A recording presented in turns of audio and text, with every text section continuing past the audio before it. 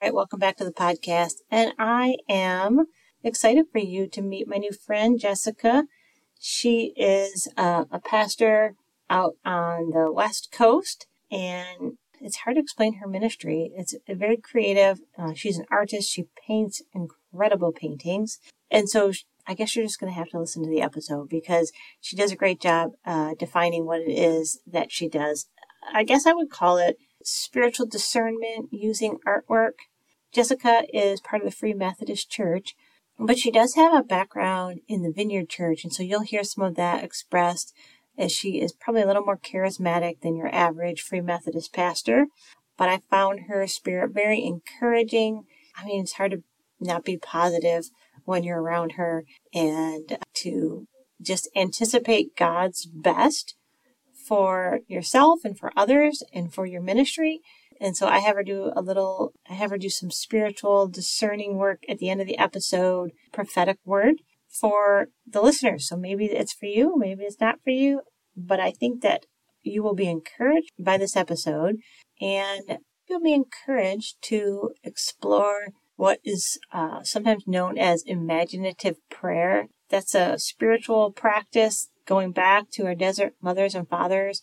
And she has really tapped into that as a spiritual discipline for herself and for others and blesses others through it. Anyway, you'll be encouraged. I do have one more episode coming for the neurodivergent series, and that will be launching soon. But I have a couple of these that have been in the queue waiting for me to edit and put out there. So I wanted to make sure that Jessica's got posted since it's been a while since we've recorded it. We've been trying to tell better stories about women and clergy and the church because we really need to tell better stories. Instead of just complaining about it, what if we flood the airwaves with something different?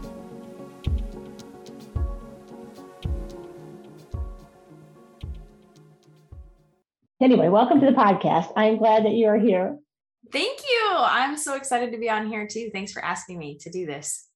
Yeah, and I didn't really get to talk to you much at the clergy conference, but I got to see all your art from afar, and it was beautiful. And you did a workshop too. Yeah, great question. So my workshop was about how do we engage with God and encounter God through our imaginations. So a lot of people showed up and thinking I was going to teach them how to paint or something like that. And I was like, no, I'm actually not great at that. But what I am really passionate about is how to show people that God likes to use their imagination, speak through their imagination. And so we went into scripture and modern day examples, and then I had them practice, and it was a blast. There were some people that had never received a picture from God before who were all of a sudden getting them for themselves and for other people. And it was just so much fun. I love this idea, that God uses all, like we are creative beings, right? That not only have we been created in his image, but because he's creative, we are also creators.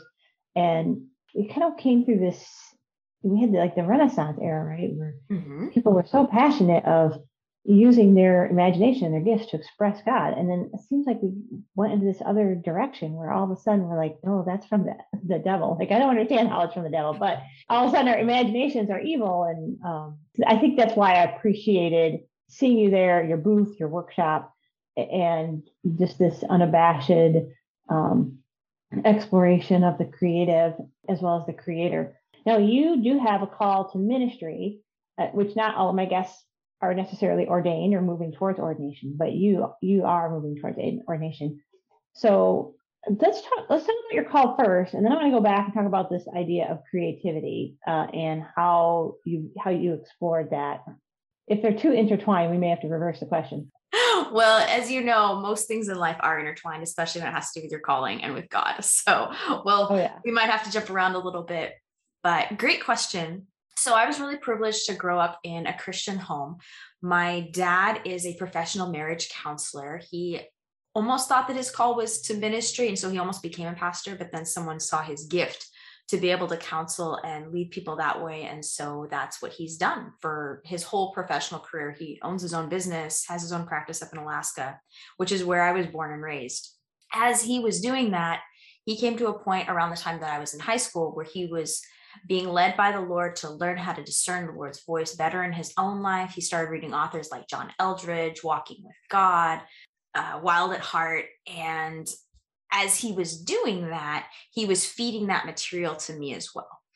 And God started putting him in situations where he was learning about deliverance ministry more. It's a lot more blatant spiritual warfare up in Alaska than it is down here in the States. Sometimes he has clients and connections to ministries in the native villages up there, and things can get a little wild, more like a third world country. Some of the crazy stories that you hear, they happen up there. So as I was graduating, I was getting more on fire for God. I was going to a conservative church that I had chosen to go to myself and was getting really invested in the word. But it was a church that was dispensational and didn't believe in women in leadership at all.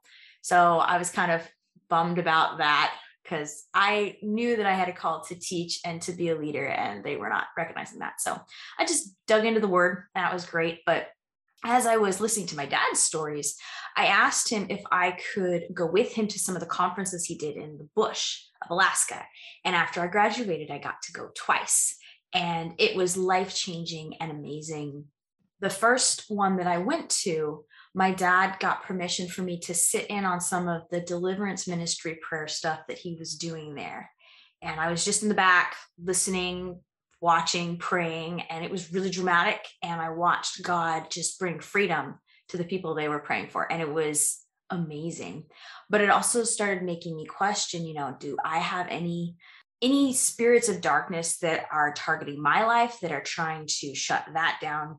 And this is where my story of calling and the creativity really, they do intersect, because I did end up having a prayer time with my dad and some other people.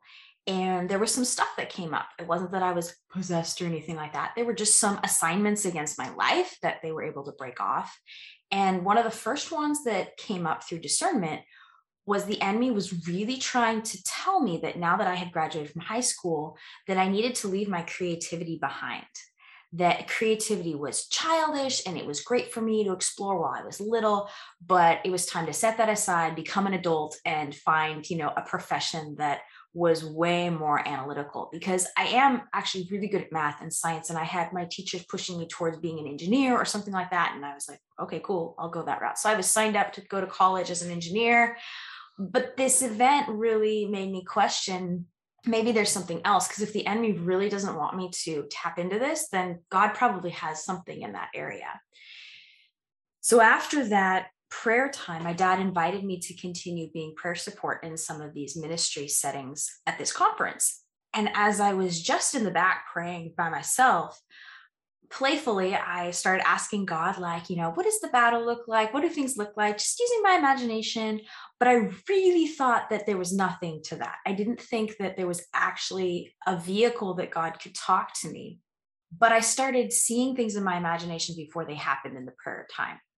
And I was a little crazy. And I started writing them down and handing them to my dad. And again, we were in more of a Baptist setting. People didn't really understand the gifts of the Spirit very well.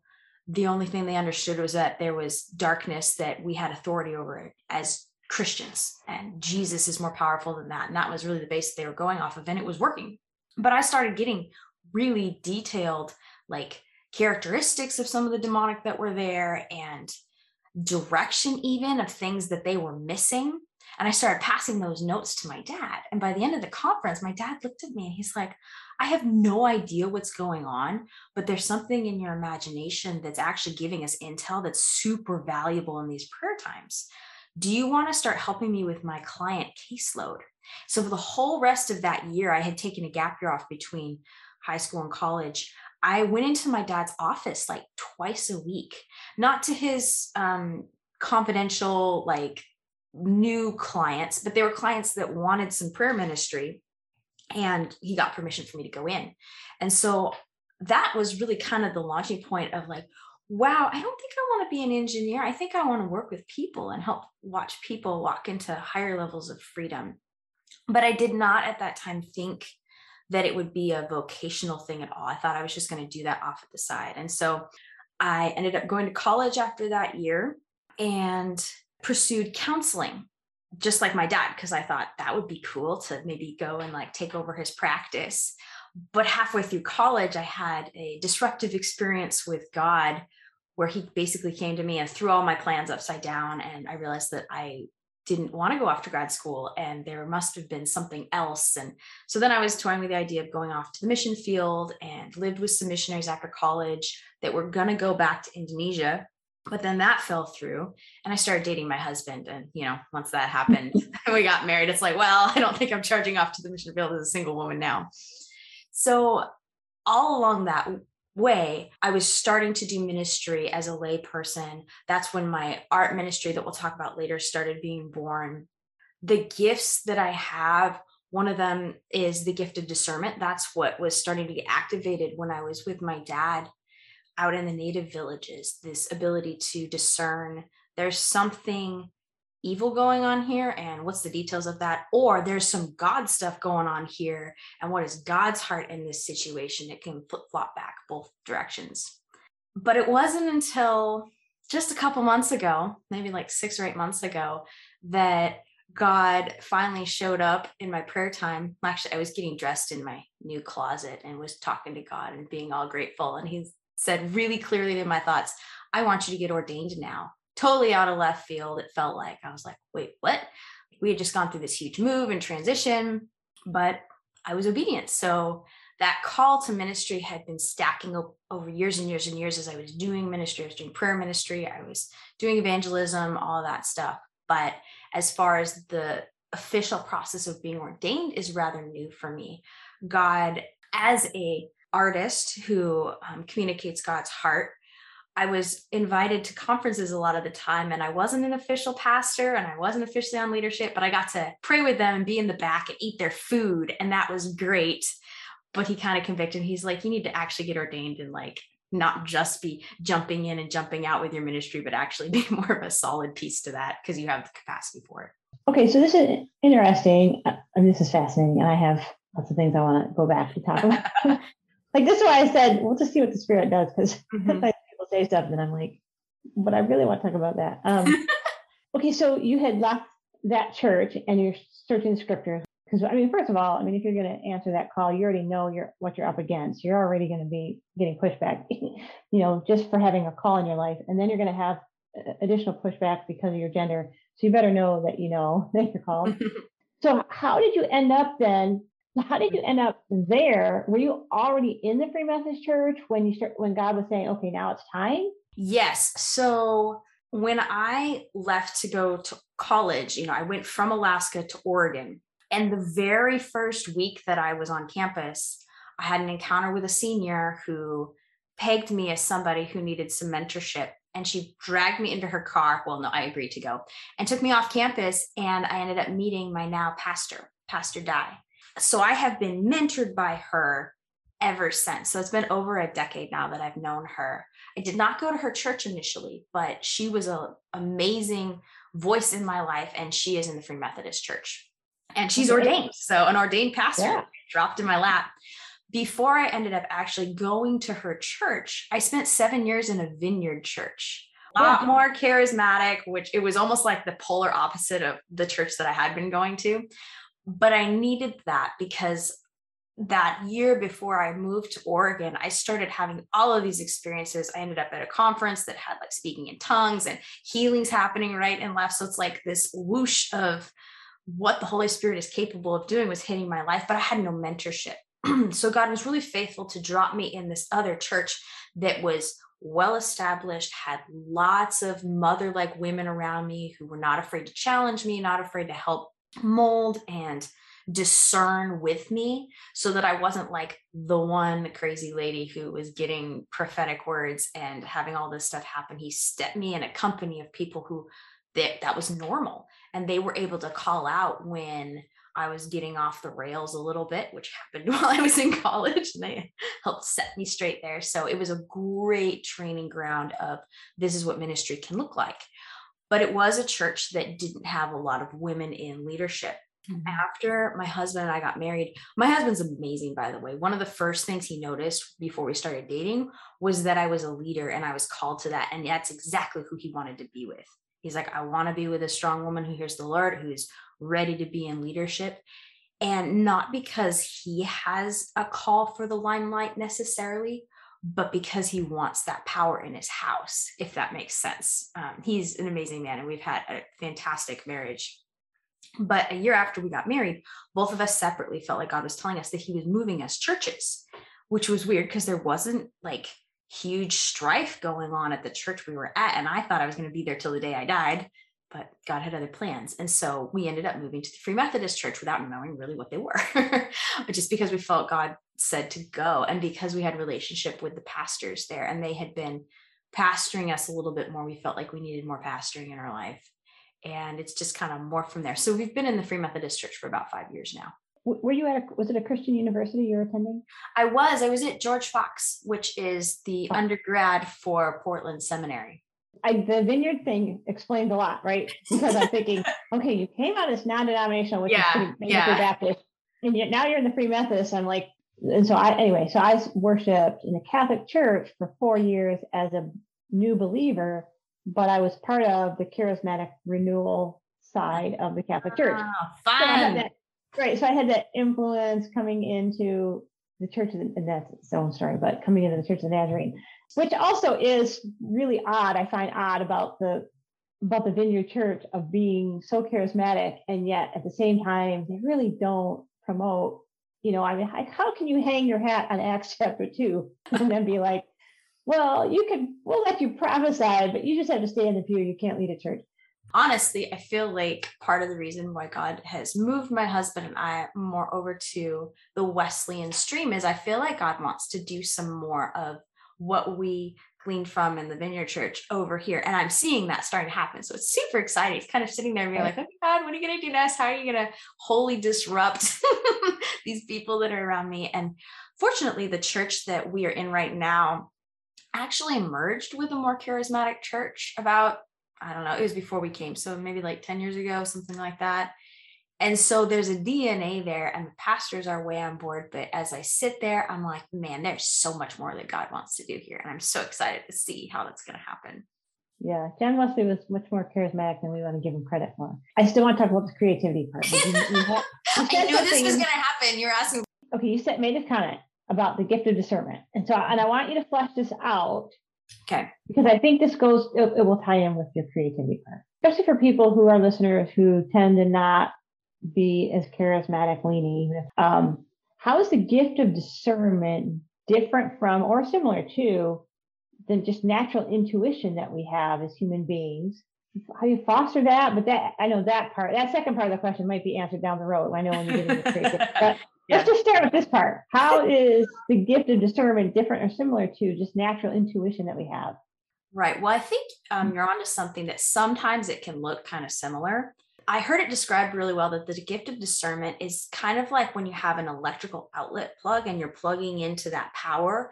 It's discerning where that power is coming from. What's the source? Is this what's going on from God? Is it from the enemy?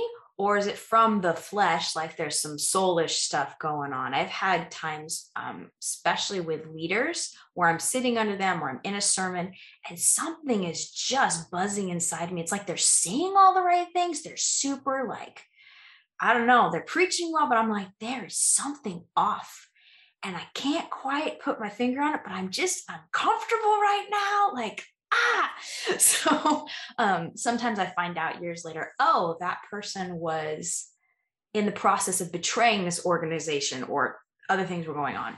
As far as what the gift of discernment looks like for me, if I'm plugged into it, I don't have it going all the time. It's any gift of the Spirit. I would say that there's a level of control over it. You have to ask for it. You can choose to shut it off. I think people do that a lot with gifts of the Spirit when they're weird. It's like, God, I don't want that. Stop it. And he does, he freezes it. But if I'm tuning in or putting my antennas up, so to speak, I can get really specific things about people and about situations and about places if I want to. And I don't think natural discernment or, intuition can give you that. I can have people sharing their stories sometimes or just be around them. And I can list off, sins that they've done, things that they're wrestling with. And yet the reason why God would share that with me is because that means he has the opposite for them. So I very rarely, like never go up to someone and be like, you know what? I can tell that you're wrestling with porn just by being next to you. It's, wow, I just feel this heart of God over you, that he has a higher level of purity for you, that he wants to restore relationships soon in your life that might have been broken because of decisions that you've made. That's very different than being like, you are sinning. God is mad at you. So I don't know if that answers your question or not.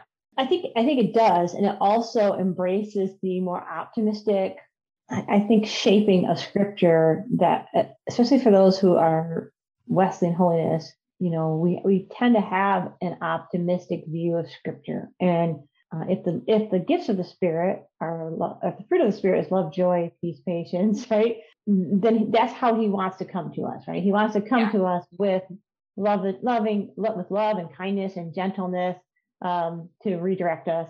Gentle parenting, I think that's the new PC. I am still working with my dad to help him with his prayer ministry, even though I'm here in Oregon. And the way that looks like in this season is I will literally get a text from him saying, hey, I have a session. I don't know name. I don't know who they are. I don't even know their gender. And what I do is I go and I pray. And because I have practiced this gift for so many years, it comes very fast. It used to be I had to take like an hour or so to press in and be like, God, what are you saying? It takes 5 minutes now. And I can bang out a list of things that have been harassing them in their lives. And a lot of times they have names like porn or anger or suicide or depression. And 99% of the time that has been accurate. There's no way you could have gotten that with just natural discernment when you have nothing to go off of. Okay, we're going to go forward. So let's talk about your gifting. So your gifts, your talents, your creative abilities. Yes. So, but I want to go back to, when did you notice this heightened sense of creativity? How did it express itself early on? And then, like, what kind of thing did you do to cultivate that in your life? So I was really blessed to be raised in a family that believed in extracurricular activities and was in tune with the gifts that were developing in their kids. And so when I was in 4th grade, I had a teacher that retired, an art teacher, who turned her garage into a private art studio and called my parents saying, do you want your daughter to be in one of my classes? And these classes only allowed 8 kids per class. And my parents asked if I wanted to, and I said yes. And so I was in those private art lessons until I was a sophomore in high school. So it was a 7-year stint of pretty much every week getting to explore different art mediums. She always had a theme. She always changed up what we were doing. You'd usually start with like a drawing or watercolor project, and by the end of the 5-week session, we were doing paper mache or sculpting of some sort or something wild and crazy. And so during that time, I was able to dabble in a lot of different art forms, and that was really formative, not just of getting to explore things that I liked, but also getting affirmed that you can be creative. I think that most people are creative, but when they're younger, they don't have people affirming that. And so it kind of gets buried, it kind of gets dormant. And it's sometimes not until later in life when they realize, wow, when I sit down and I write a story, or I sit down and paint just a little bit, like I feel so much life and vitality. What is this? So I did have training in that regard. Once I stopped going to those classes, I intentionally made sure that I had an art class all the time that I was in school, except for my first semester of college. And that's when I realized I really needed it. Like I said, I went and I got a psychology degree. And so my first semester was like all like theology and psychology. And I'm like, I need a creative outlet. I'm dying right now. So although I did not get an art minor, I probably could have with the way that I was structuring my classes. And it was in college that I took a painting class and got my butt whooped in it. It was actually really humbling. I was one of 2 students that weren't art majors in it. So I was not living and breathing the art like the other kids were, and they were so good. I was like, I feel so inadequate. I was used to like sketching out what I was going to do. My painting teacher was like, no, you paint the whole background and then you use paint to roughly sketch it out and you just go for it. I'm like, but after that class, I could see progression. It was at that point in my life that I had that experience that I mentioned before of having my discernment start to pick up and starting to realize how God speaks to me, how his voice sounds to me. And part of that is getting pictures. I'm a very visual person. A lot of the words that God gives me is in picture form. And as I was doing this painting class, I decided to take it a second time. So I did painting 2, and I watched my pieces get better. And at that point, I realized I could do it in my dorm room. And that was the time where there was this merge of, I can be in prayer, I can get pictures from God, and then I can put it on canvas so that other people can see it more accurately than if I just explain it to them. And that's where the ministry started birthing. I didn't realize the extent that it was going to happen. I was just doing it for fun. But then after I graduated from college, I was having tea with my mentor, who is the Free Methodist pastor. And she's like, I have a confession. I said, what? She said, I just got asked to be a speaker at our annual women's conference in Oregon. And I may or may not have volunteered you to do art for it. And I was like, really? You did you? And I had just gotten to that point where I was like, you know what? I've seen people paint on stage before. I had seen it at conferences outside of the churches that I was going to. And I was like, I think I would like to do that. I like being on stage. I have no problem being in front of people. And I feel like my artistic ability is at that point where I'd be willing to do that. And she was the one who opened the door. It wasn't the Vineyard Church. After I started doing it at conferences for the Free Methodist Church, I got some invitations in the Vineyard Church to paint during worship nights, but it was never on stage. It was usually in the back. And I don't think that was because I was a woman. I think that was because it was still new and our stage was kind of small at our church. So I started in the Free Methodist Church, really being involved as a guest painter at these women's conferences. And I did that for 4 or 5 years before we actually went into the Free Methodist Church. Yeah, that's where that ministry started. Now, is that your full-time now? Is that your full-time ministry? No, it's just a piece of it. So how would you shape your whole ministry then? Are you on staff at a church, or? I'm not paid right now besides the entrepreneurial things that I do with my art. I'm a stay-at-home mom. I worked in the corporate world for about 5 years after graduating college in the real estate industry. Very humbling experience. But once COVID hit, actually, I lost my job and it was the best thing ever. And then 3 months later, I had my daughter. So I was already phasing out, but God gave me my last trimester to be able to be creative and finish up projects instead of having to go to a 9 to 5. Sell your paintings. You're selling both paintings and prints, which my daughter was like, I need to talk to her about how she gets her paintings and makes them prints. She's self-taught, and I'm like, you really need to make these into prints. Give me a synopsis of what this workshop was that you taught. That's another thing that I feel like the Lord is starting to bring me into.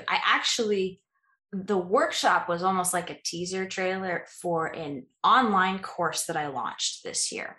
I have an online course that hopefully I can give you the link to. That is a 3.5 hour long course on what does it look like to connect with God in picture form.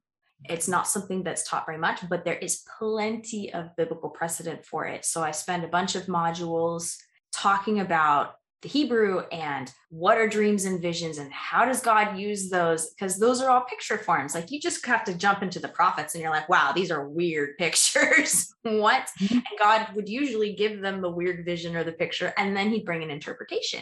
And the church doesn't do a lot of that now, but God still likes to talk that way.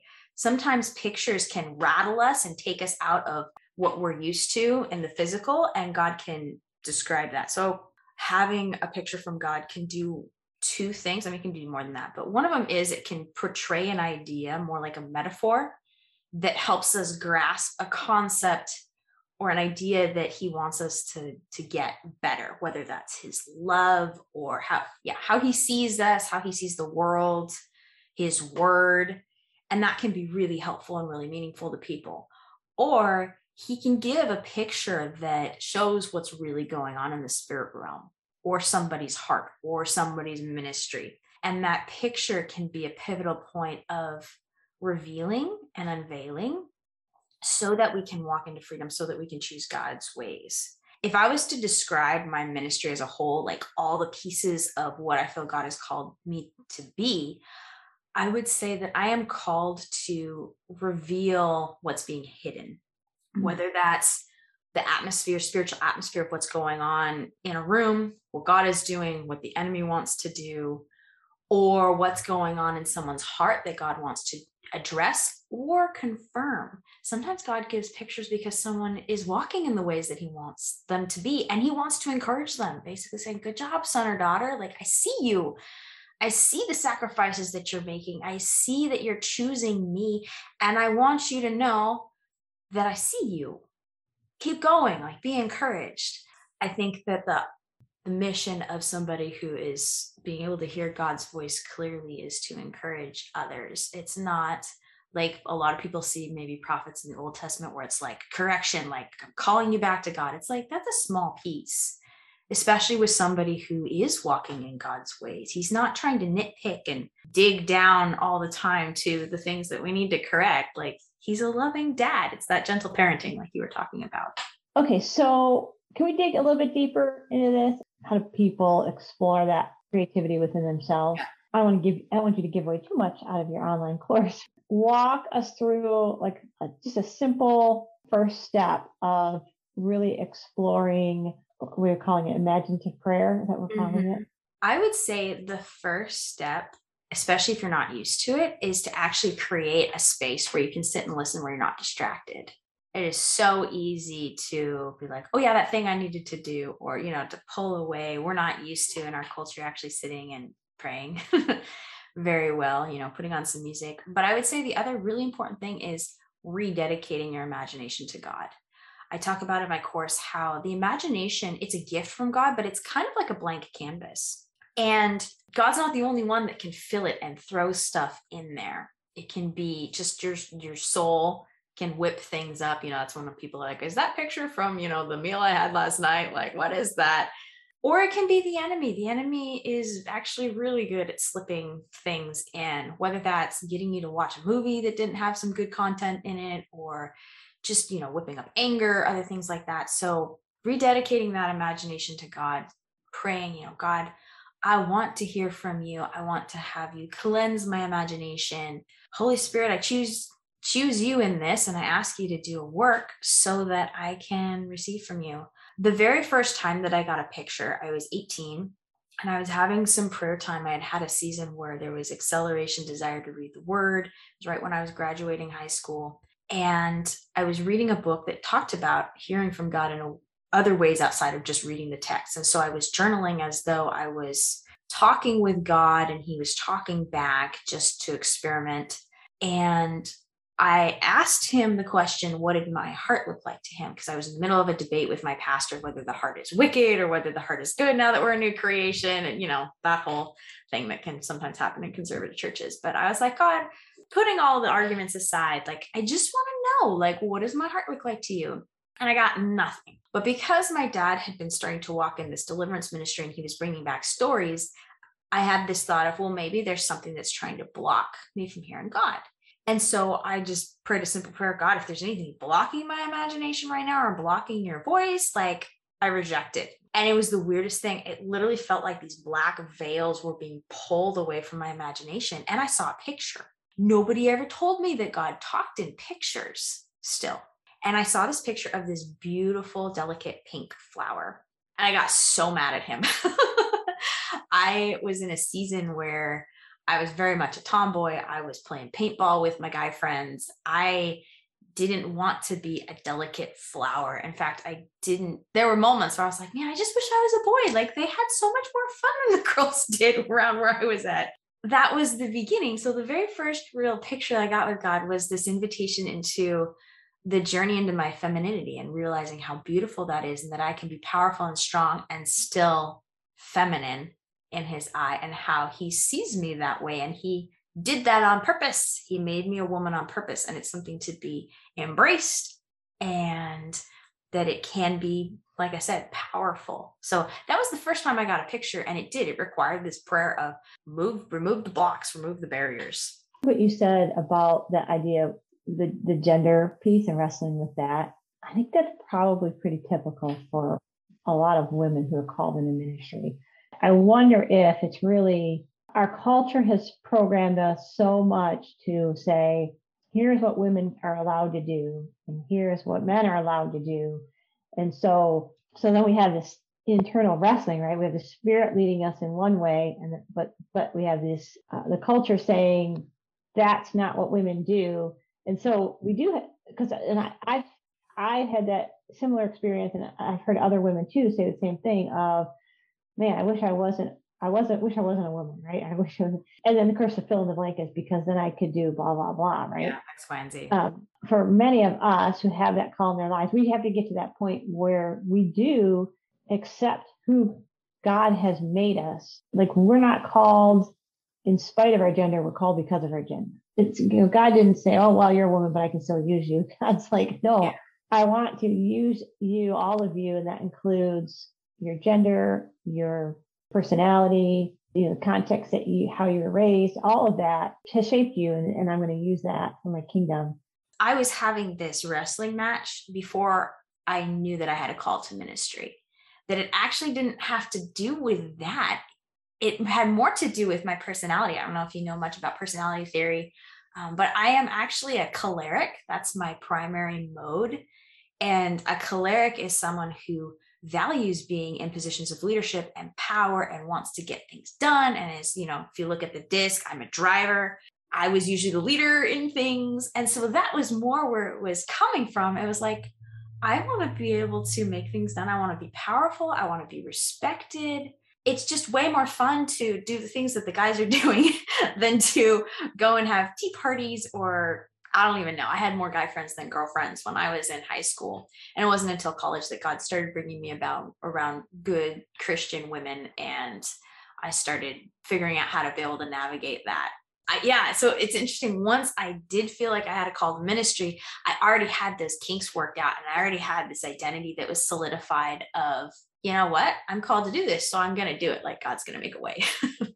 I also had the advantage of, by that point, I was dating and with a guy who was amazing and totally believed in women in ministry. He's the one I ended up marrying, and really fueled that piece of who I was, that part of my identity. He saw it, he called it out. Just a great, great life partner. And what's his faith background? So his name's Aaron. I should probably say his name because he's amazing. He actually didn't get saved until he was an adult. And we have a 10-year age gap. So I'm 10 years younger than he is. So he got saved in his 20s. He has an amazing testimony. Basically, God whacked him up beside the head with his glory, like it physically manifested to him and pulled him out of a life of hard drugs and bad choices. And he had some mental health stuff going on that God completely healed. It's a radical, amazing testimony. And so he got plugged into some really cool college ministries where he was at, but he didn't go to college until he was 26. And then he was in college for forever because he loves learning, and had basically a decade of being single and pouring into the Word of God. He's incredibly bright. He has books that he's writing right now. Like, he was raised in a household that had Buddhism in it and atheism in it, and ended up getting saved into a culture that was much more charismatic because he had experienced it on the dark side. He had experienced dream interpretation and seeing the demonic and all that. And so he knew when he got saved, he's like, well, there's got to be something in the kingdom of light that has that too. Let's talk about your story. It's fiction, but is it also your story too? No, it's not. I started writing stories when I was in junior high. So that's another thing that, like, alongside of doing the art creativity, I was always writing stories. And by the time I was graduated from high school, I actually had a full novel written out and was starting to look for publishing. I got convicted while I was in college that there was some stuff in that story that God didn't like. And so I erased the entire thing. So I had written and done all of the work for a novel only to have it be deleted, which was hard. And so I didn't know if I was going to ever write stories like that again. I knew I would probably write, my testimony or do other kinds of writings, but I didn't know if the fantasy genre was going to come back for me, because that ties into the discernment piece. There's a lot of darkness in the fantasy genre, in the fantasy world. And now that I am way more sensitive to images and ideas, there's a lot of it I can't consume. I can't go there. Years later, I was standing at the copy machine at my day job, and an idea for a story just like hit me. And I kind of looked around and I'm like, did that just happen? Like, I gave this up years ago, and took it to my mentor, took it to my husband. I'm like, I don't want to be deceived again. Is this a distraction for the things we're doing this season? Like, I don't know. And both of them are like, no, you should pursue that. And so I started crafting this world and crafting these ideas. And part of what drew me to it was it's an arena where I can explore things of the supernatural that I've experienced in real life, but make it a little bit brighter, a little bit more blatant in this fantasy story, to be able to convey ideas that are true, but people might not know are true. So I have a spiritual world in my story. Anyway, so I started working on the story. It was kind of on the back burner. And then COVID hit and the whole world shut down. And for my husband and I, it was actually like one of the best times ever. Our marriage is really solid. And so we loved being together. We were about to have our first child. And that gave me space to really start pouring into this novel. And at the same time that COVID hit, my husband was like, well, I think I want to write a fantasy novel too. And so we started in tandem writing these fantasy novels. They're actually in the same universe. At first, we were going to have them on the same planet. That didn't work. We realized we couldn't play in the sandbox that close. And so we have two separate planets that are close enough that every 7 years they pass each other and actually affect the other world. Anyway, so it almost became this spurring each other on, and we'd write a chapter and we'd critique it with each other. He actually worked in a writing center for a long time, so he's an amazing editor. It was an amazing experience. And we both have finished our first drafts of those novels.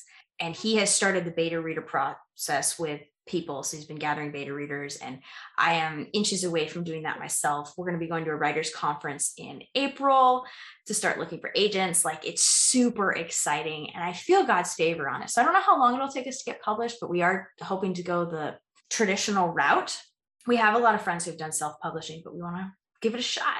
My son loves that genre. That's his favorite. As you were talking, though, it did make me think of like C.S. Lewis's The Great Divorce, some of those, which I have enjoyed. Quite a lot of Christians or people that I know enjoy reading fantasy. And I feel like there needs to be more Christians that rise up and create godly quality work.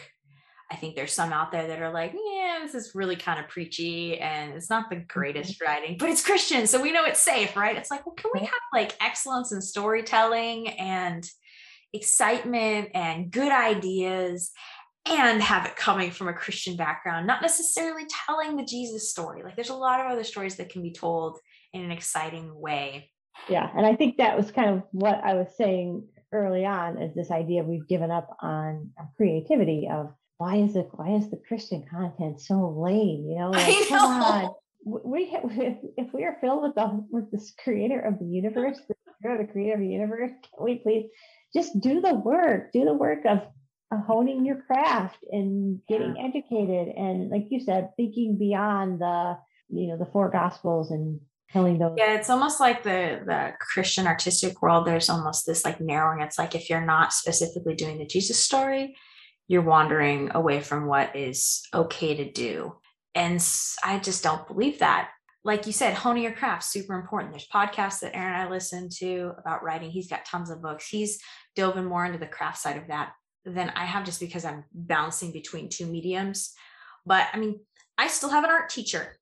Here I am, I'm painting on stage. I was going to say that another thing that I do is I do commission work for people. So people will bring a word from God that they want to remember, and I get to create a piece from it. And that's so much fun.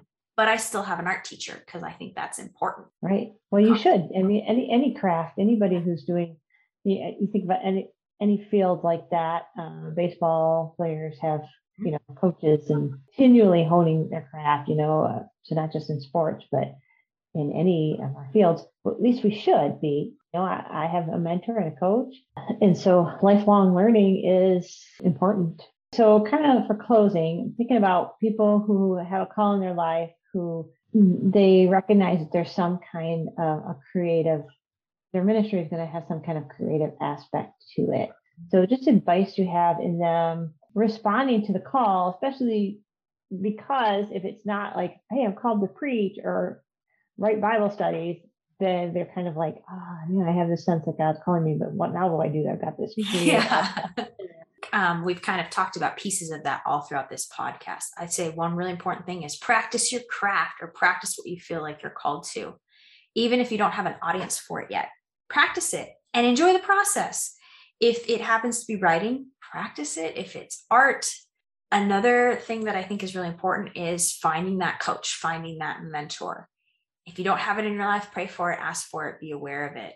If it's music, go find a music teacher. If it's writing, go find some podcasts or some books and material on how to be a better storyteller. I think the biggest thing is to realize that it's not the end of the world if you fail, or if you get the wrong, in my case, the wrong word for somebody. If I share a word that I think is from God and they're like, I got nothing, like that doesn't resonate at all. It's, okay, well, at least I did my job of saying what I thought was going on. That's all I'm responsible for.